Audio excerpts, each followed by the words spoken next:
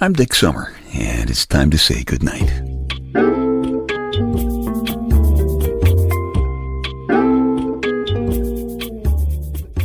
This is a quiet place to rest your head, a safe place to hide a hurting heart, a gentle place to fall. We just call this place goodnight. An email just came pouring in from my friend Bill Deal. You may recognize Bill Deal's name from ABC Radio News. Bill and I worked together at WNEW Radio in New York. Well, Bill was in news, so he worked, I played records. Bill's note says the college he went to is shutting down their radio station because the students aren't interested in radio anymore. Bill's upset, and I understand why. I went to Fordham in New York, and I spent more time at the Fordham radio station, WFUV, than I did going to class. I loved it. But there's no question that radio is in trouble, especially with Generation Z. That's people born after 1995. And Generation Z is projected to account for 40% of all consumers in the U.S. in another year or so. Wow, that's interesting. Because there's been a correspondingly huge surge in loneliness in that group of folks over the past few years. As a matter of fact, a new British survey just published says, quote, relying on social networks to connect with one another leads people to going out less. Therefore, they're not meeting new people or seeing old friends in person, and that worsens friendships. Makes sense. The survey says 55% of the people surveyed agreed that social media has made relationships with friends more superficial. Things have gotten so bad in Britain that the government there has now put a minister of loneliness in charge of cutting down on the estimated 48% of people who say they are suffering from loneliness. And being lonely is no joke, you know. It takes a physical toll on your body and your soul. Loneliness has been identified as being as bad as obesity or smoking 15 cigarettes a day. And that's terrible. But I think loneliness could be a savior for radio. And here's why. Loneliness is a feeling of being disconnected from other human beings. Now, 51% of Americans in a recent survey said that they always feel alone, and 20% say they rarely or never feel close to anyone. Wow. What's that got to do with radio? Good question.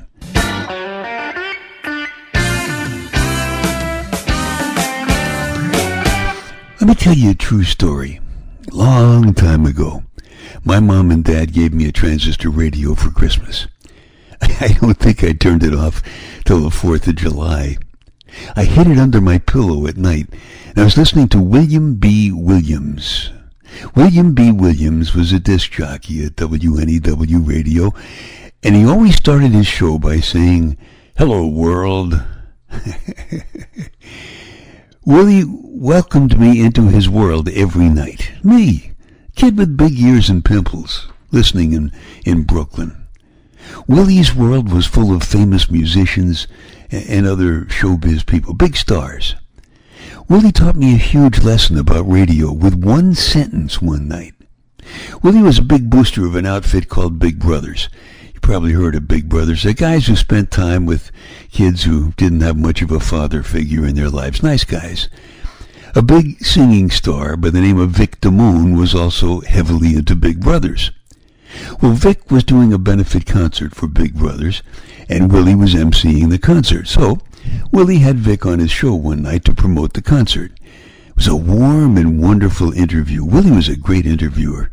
It was just two guys who really tried to help a bunch of kids. At the end of the interview, Willie took about 10 seconds of dead air. 10 seconds of dead air. And then he very quietly said, "Vic, I really like you." It was perfect. It was real. Put me on the floor. Right in that instant, I connected with Vic Damone and Willie B. and all of those big stars. That connection still tugs at me every time I think about it, even after all of these years. Two big stars who really cared about kids. Kids whose parents didn't give them a transistor radio to hide under the pillow, you know? Kids who didn't have parents like I did. My mom read me poetry every night. My dad read me stories about knights in shining armor and great heroic battles, including some of the battles of World War II. And I remember sometimes, in the middle of reading one of those stories about World War II, Dad would choke up, because his brother, my Uncle Joe, was a B-17 navigator who served in combat over Germany during World War II. And Dad had a great explanation for when he choked up. He said, "Big boys don't cry, but sometimes big men do." My dad was the giant in my life.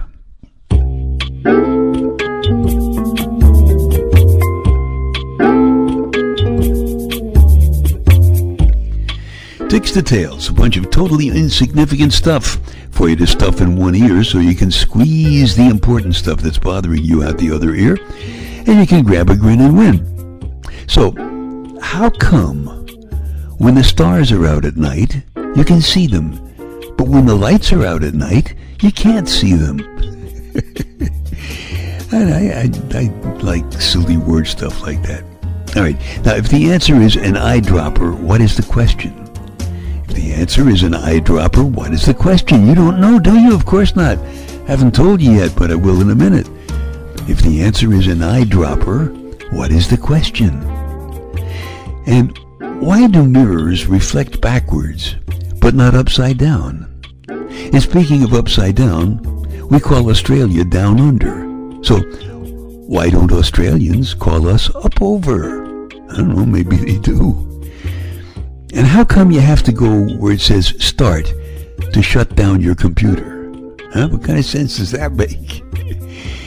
All right, if the answer is an eyedropper, the question is, what do you call a clumsy optometrist? An eyedropper. Didn't see that one coming, did you? Dicks to Tails, they take your mind off your mind. Hey, a little housekeeping here if you don't mind. If you like these podcasts or my spoken word story CDs at dicksummer.com, or my book, Staying Happy, Healthy, and Hot, available from Amazon.com, shameless plug, please tell a couple of friends, will you please, because they might like them too, and you would be doing me a favor, so thank you very much. Radio is in big trouble right now, and I loved radio. I loved the connection with the audience. Willie B. did that. Rush Limbaugh does that. So does Howard Stern. How about your favorite disc jockey? Do you even have a favorite disc jockey? I think you would if he or she made a connection with you. So, what's that got to do with all the loneliness that's getting us fat and depressed? Well, loneliness is defined as a lack of connection with other human beings. A lack of connection.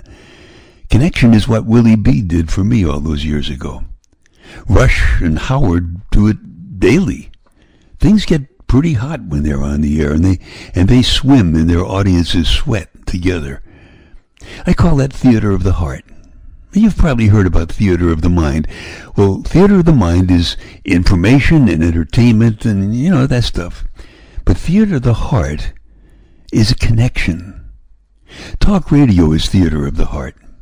It's sweaty, gut-wrenching fury, and it's also a one-topic political polemic. But it doesn't have to be that way. Radio doesn't have to only have theater of the heart when they're talking politics and screaming at each other, because anger is not the only emotion you can feel, right? Of course. How does it feel when you pat your dog and he looks up and goes, or maybe somebody you care about says, "I love you." Or maybe your sports team wins a big one. That's theater of the heart, too. See if you can connect with the woman in this story enough to call it theater of the heart. Hardly anybody understands you. You're a holdout, and you sure as hell aren't frigid. You believe that the only way to live a real life is by living with people and things that are real. Sounds simple, doesn't it? But it's not. Everything around you seems to be slipping into some kind of mechanical, virtual reality. A man came into your life once, and you taught each other the difference between what's real and what's make-believe. He wasn't terribly smart or handsome or rich. He was just real. A real man with a real life and a real smile and a real friend. You. It's not easy being a real friend. It's a lot like making love. You're always discovering hidden places, pulling apart, talking, hiding something, coming together, laughing, sometimes crying, getting hurt often, and on some rare moments, touching. And if you're lucky, once in your life, trusting enough to let yourself be touched by your friend in places that you wouldn't dare to touch yourself. You both believe that making love is never safe, nor is it always passionate, but it is always much more than just a way to pass time. It doesn't have to be for always, but it always needs to be real and naked. Partners who are safely condomed, carefully polite, and looking for long-term relationships. You two used to laugh about. You called them latex lovers. There are real people and real things all around you tonight. You're sitting in a massive mahogany-paneled room filled with real leather furniture, brass gooseneck lamps, glass-fronted mahogany bookcases full of books with gold-stamped titles. The floor is polished hardwood covered with a huge, intricately woven oriental rug. Fireplace is at least 4 tree trunks wide with burnished brass andirons. It's his father's living room, a real family's room for living and laughing and loving. A real family is together, saying a final goodbye. His was a short life, as lives go these days, but every moment of it was real, and you and he touched it every day. But you only touched each other once, and that was with your eyes. Sometimes that's how it goes between real friends. He was a real man with a real life and real kids and a real wife, and you were his real friend, and hers. Hardly anybody understands that anymore.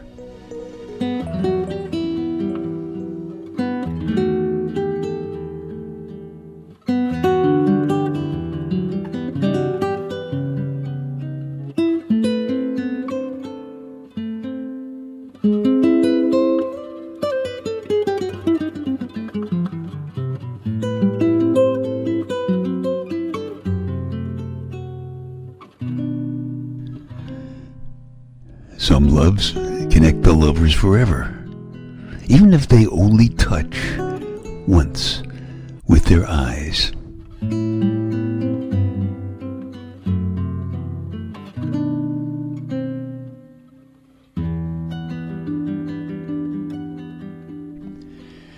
The story is called A Real Friend. It's from my Night Connection spoken word story CD.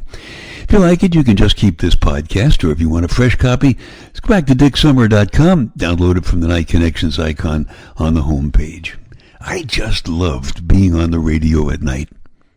The audience isn't as large as in morning or afternoon drive times, and the guy in the air doesn't get as big a check as the guy in the air in the morning or afternoon gets, but nighttime radio listeners are real people who very often need the kind of connection that they can't get on TV. I used to call my listeners my huddle. It was a little bit like a football huddle. I was the quarterback calling the plays, and the goal was getting to dawn together. That was the goal line, dawn. We wanted to get there together, all of us unhurt and in one piece. Sometimes it worked, and it felt so good when that happened. Radio started out as a one-to-one communications media, like CB used to be, remember? The radio gave people audio pictures. One of the things people used to say when I was on the air in a public place, like if I was doing a remote broadcast from a restaurant or something like that, people would come up and say something like, you don't look anything like you sound. And I loved that, because making a picture in somebody's mind meant that the theater of the heart was working. Because when the sound of my voice gave a listener a kind of a paintbrush, and the listener used it to make a picture of me in his mind, that's what I call theater of the heart. You can't do that on TV, because the screen gets in the way. the screen shows you the person who's talking. You know, take it or leave it. That's it. This is what the guy looks like. This is who he is. And these days, the cell phone screen gets in the way big time every minute of every day. Radio is just a machine, of course. It's a machine that transmits audio programming. Podcasts like this are audio programming, too. And they're not limited by the power of a transmitter. Remember, when my lady Wonder Wench got hurt in a horseback accident a few years ago, I mentioned it here on the podcast, and she got mail from all over the world, including some guy sent her a stuffed panda. This guy was working, is an American working in China, I think for a gas company or something. So, suppose radio went back to its roots, theater of the heart, pictures made of sound. I wonder if theater of the heart might be able to put a smile on the face of those pictures. Even the selfies that are being taken now by the members of Generation Z. You know what? I think it could.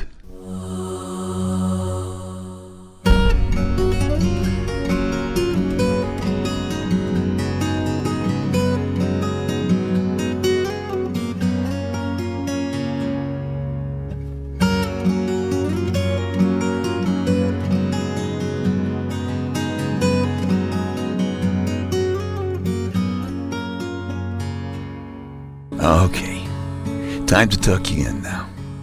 I'm Dick Summer, and I hope you'll come back soon for a gentle place to fall. Quiet place to rest your head. Safe place to hide a hurting heart. Nice and easy now. Couple of deep breaths, come on. There you go. Just one more. That's better.